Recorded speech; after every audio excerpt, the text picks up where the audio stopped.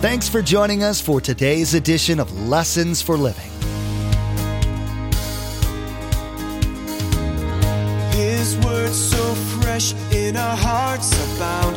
His word made flesh in the here and now. A new life is beginning. Lord, let us hear your lessons for living.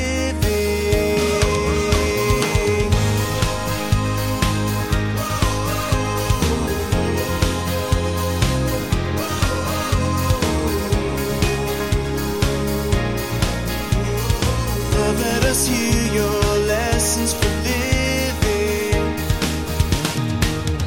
Forgiven people are commanded by God to forgive. Now, whenever God commands us to do that, He gives us the power to do it. Because in myself, I'm saying, no way I'm going to forgive. But we're able to forgive because God gives us the power to forgive. Remember, when He commands us to do something, He enables us to do it. So not only does obedience produce a soft heart, here's the next thing you want to write. Living in forgiveness produces a soft heart. You've probably heard someone say something like, I could never forgive that person for what they did. It may have been something horrible like rape or murder or the like. You totally get why they feel the way they do. This hardening of resolve against forgiveness can happen in marriages too, though. Pastor Mark will be teaching today about this and the disasters that can result. You'll hear about the need for couples to learn to forgive each other, no matter how hard it is. You'll learn that when they become willing to forgive, that God's right there, giving them the power to make that forgiveness stick. Remember, there's quite a few ways to receive a copy of Pastor Mark's teaching. We'll be sharing all that information with you at the close of today's broadcast. Now, here's Pastor Mark in Matthew chapter 19 as he continues his series called Enjoying Marriage on the River of Life. Lord, let us hear your lessons for living. So Matthew 15:19 says, it's not really about the outside. Because see, in our homes, you look pretty good sometimes. Even here, you look really good. We look pretty good. We're all dressed up. We're fine. Shorts doesn't matter, whatever. We're okay on the outside. But see, man looks on the outside. God always looks at the heart. The heart is always a problem. The heart isn't right. It's flawed. And Jesus made one more statement, which is a shocker to us. Jesus said the reason for divorce comes from a hard heart. Well, how do we get a hard heart? Well, it doesn't just happen day one, the heart gets hard. You know, when you and I are born in America, if we keep eating this kind of food that they've given us and all this kind of stuff that's there, what happens eventually, over time, the old vessels in the heart get hard. And pretty soon comes a heart attack. So that's what happens in our marriages. We don't get along, we're not listening to God, and pretty soon in that marriage there's two people with really hard hearts to each other and of course to God. Well, the Bible says, guard my heart. How do I stop that? What's the spiritual drug that I can take? I want to give you two. How do I keep my heart soft? Let me read it to you.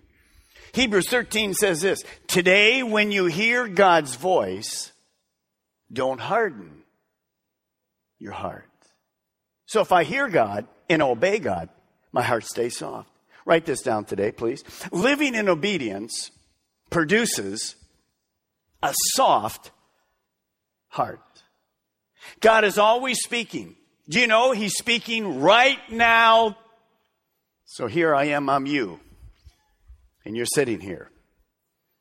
And you say, Pastor Mark, it's pretty quiet in here today.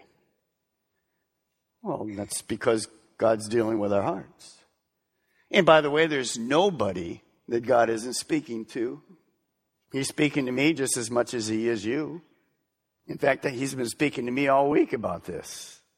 So if I hear Him, and you're hearing Him, and I obey Him, then I defeat Satan because my heart is staying soft.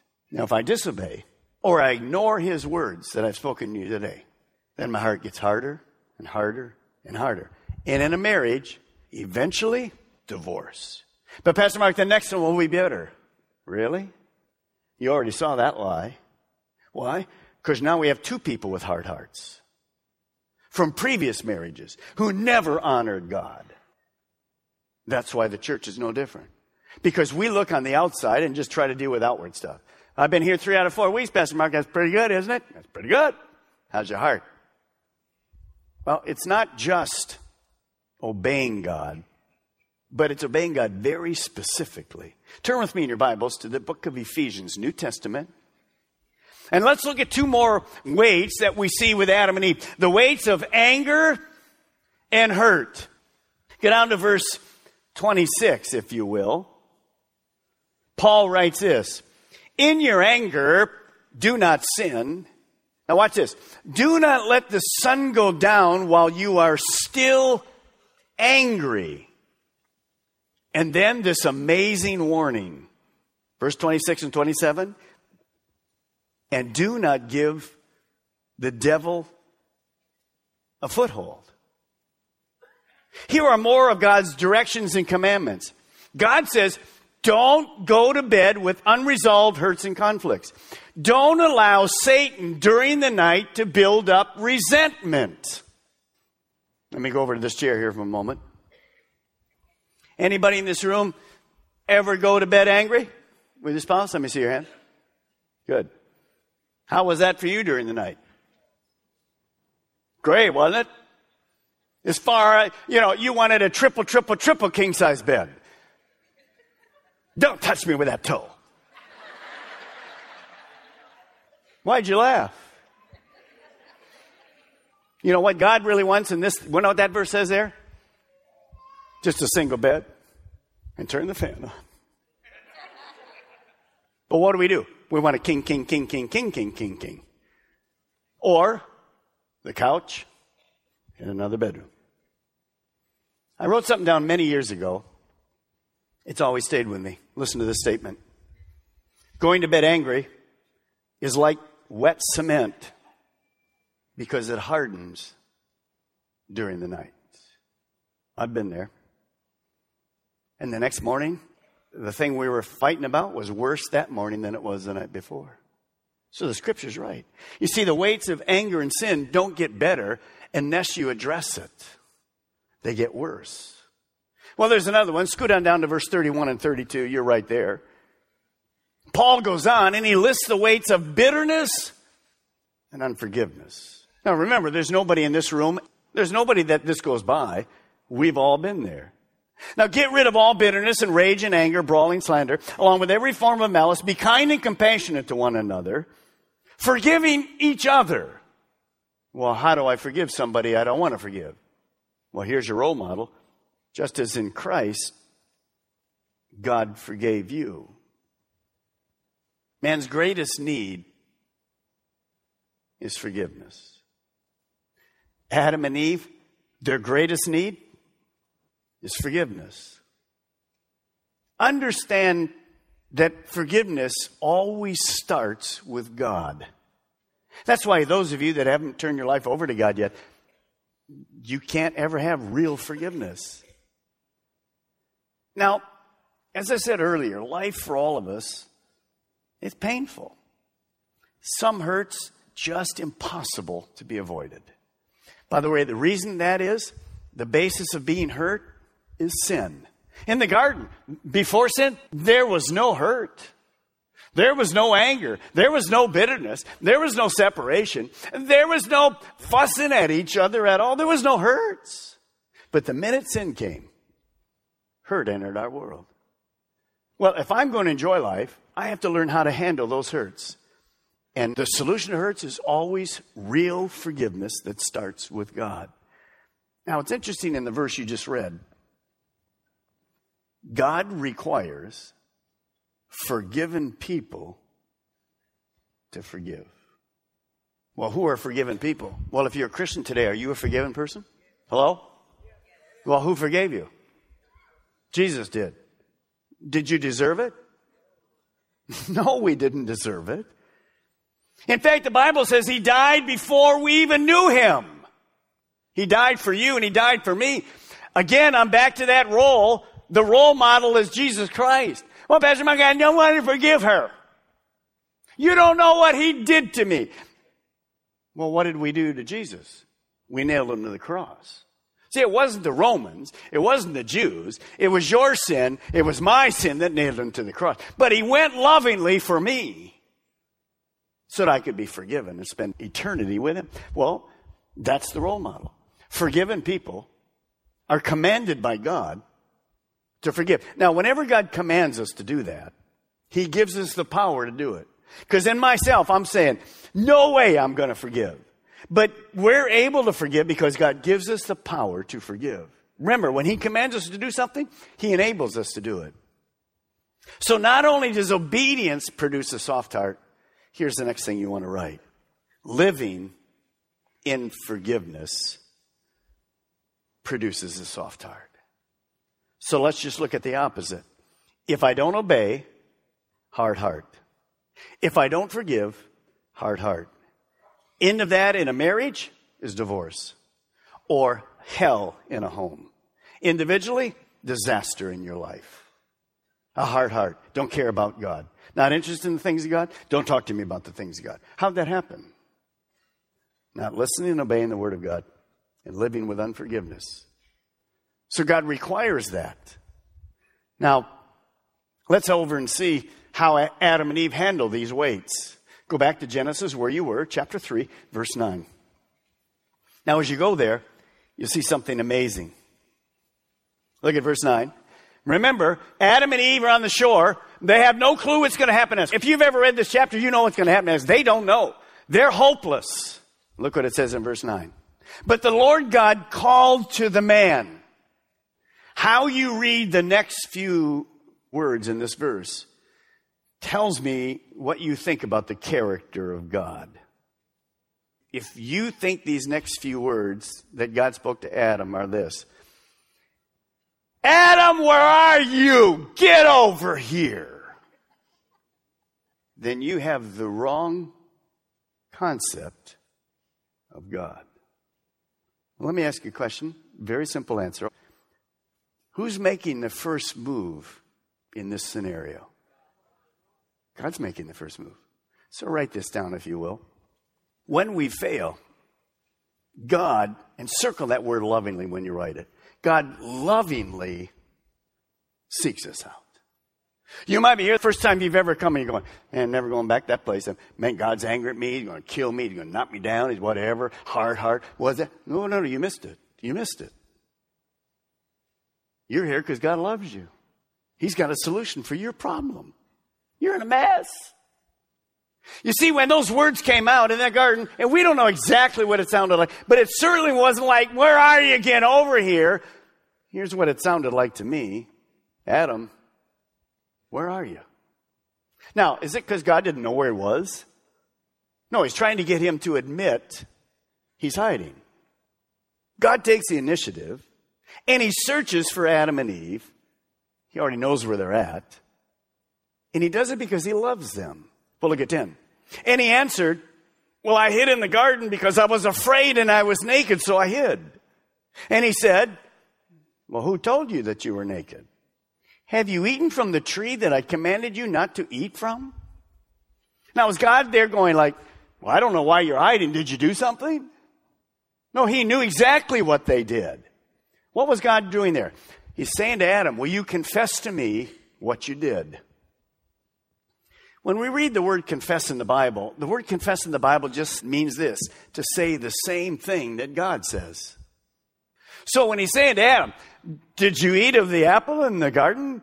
He's just saying, Adam, say to me, yeah, I ate of the apple in the garden.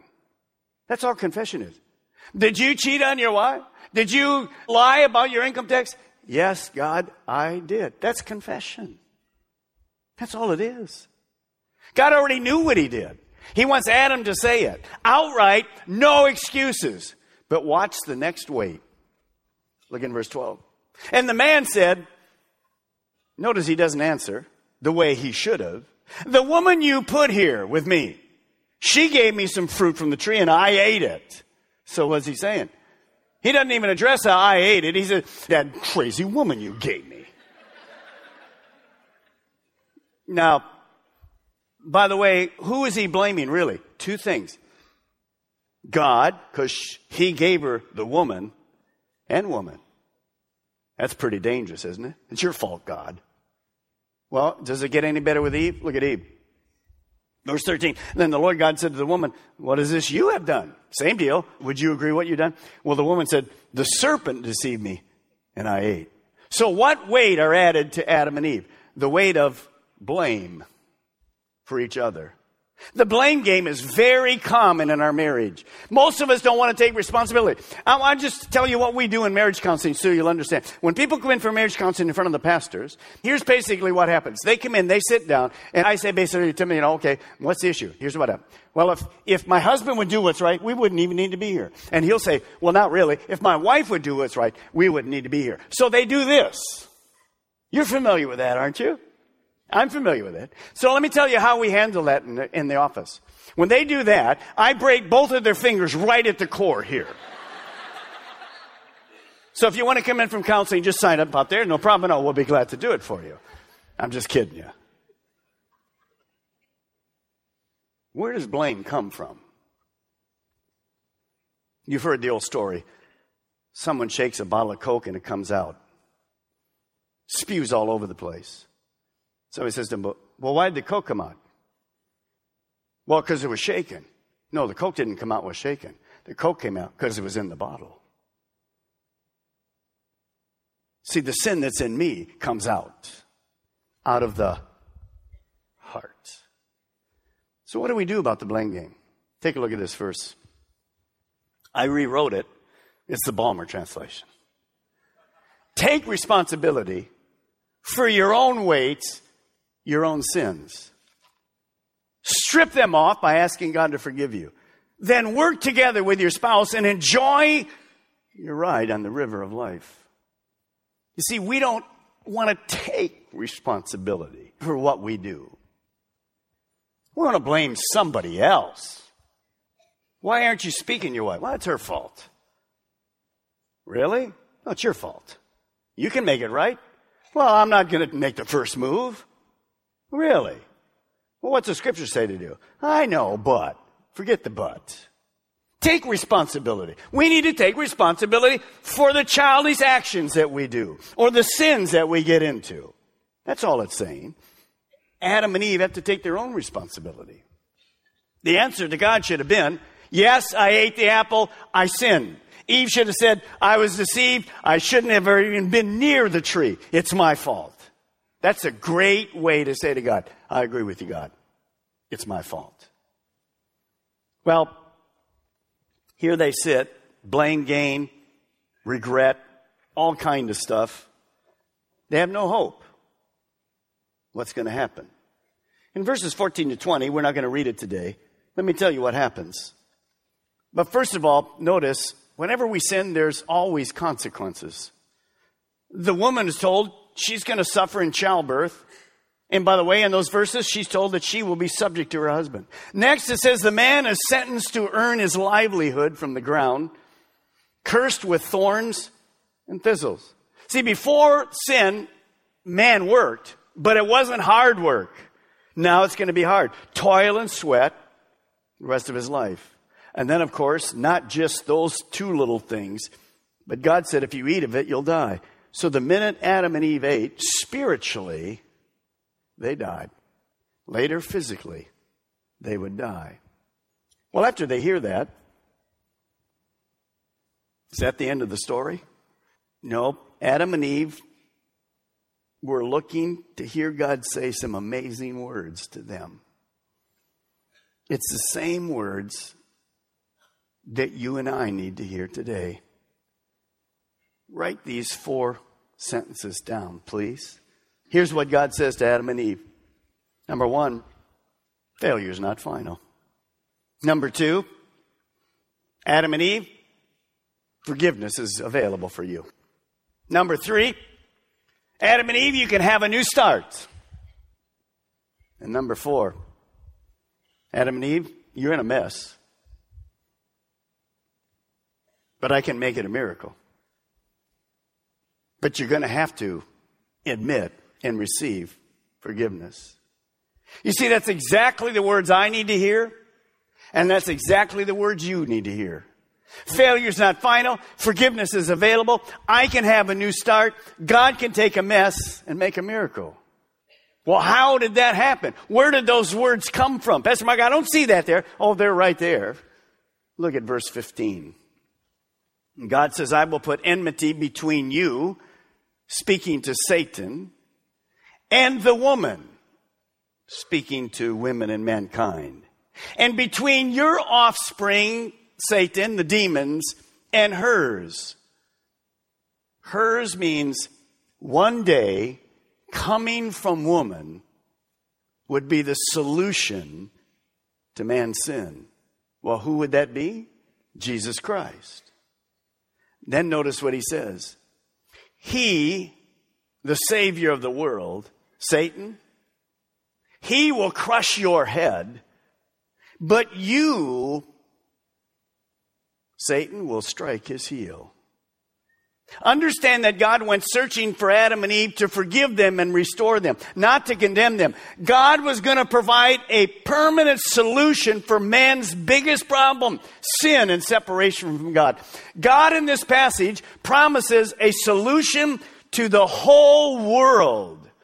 That's good news. The first good news of the Bible is announced in verse 15 to two people who have just failed and have no hope.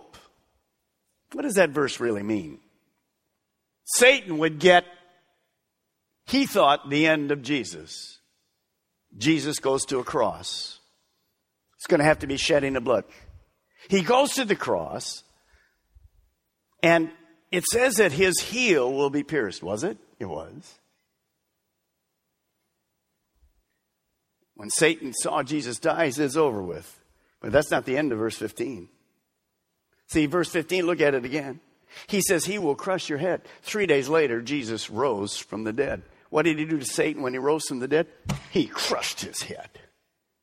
So that means Satan is absolutely defeated. Well, Pastor Mark, I think he's still alive around here.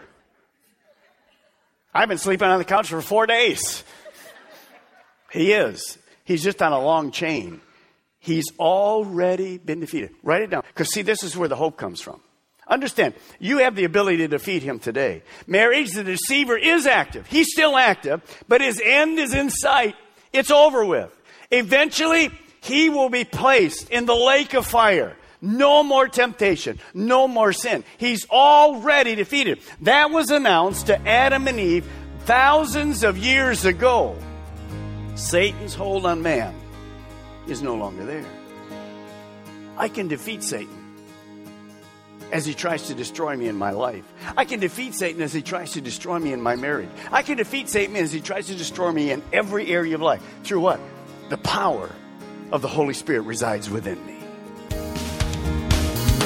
In today's teaching, Pastor Mark taught about how marital problems begin with the individuals and their sin nature. You heard about how each person's fallen nature keeps people from doing what they know is best for their relationship. If you're willing to submit to God, He'll help change your life, and then God can begin to work with you on your marriage relationship. We know social media is a big part of everyone's lives, and it's a great way to stay connected with each other. We'd like to add a little bit of joy and Jesus to your Facebook and Twitter pages, so come like and follow us. You'll be able to keep up to date with all the latest information about Pastor Mark, the ministry of Lessons for Living, and the church behind it, Calvary Chapel, Melbourne. Visit lessonsforlivingradio.com and follow the links to connect. That's lessonsforlivingradio.com. Well, this finishes off another part of Pastor Mark's teaching, Enjoying Marriage on the River of Life. Next time, he'll begin another installation of this message. You'll hear more about God's original design for marriage and Satan's corruption of it. Pastor Mark will be telling you more about God's plan for restoration of both mankind and marriages. You've been listening to Lessons for Living with Pastor Mark Balmer of Calvary Chapel, Melbourne.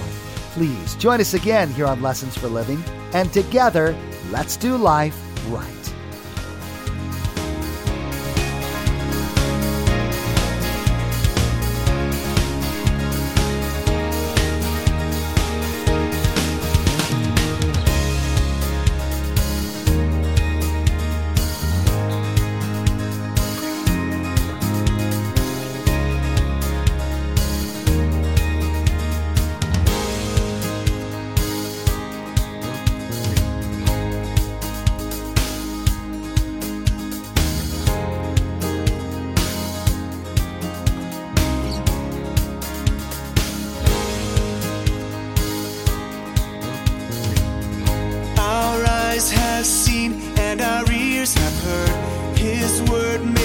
flesh in a hurting world. A new hope he is giving.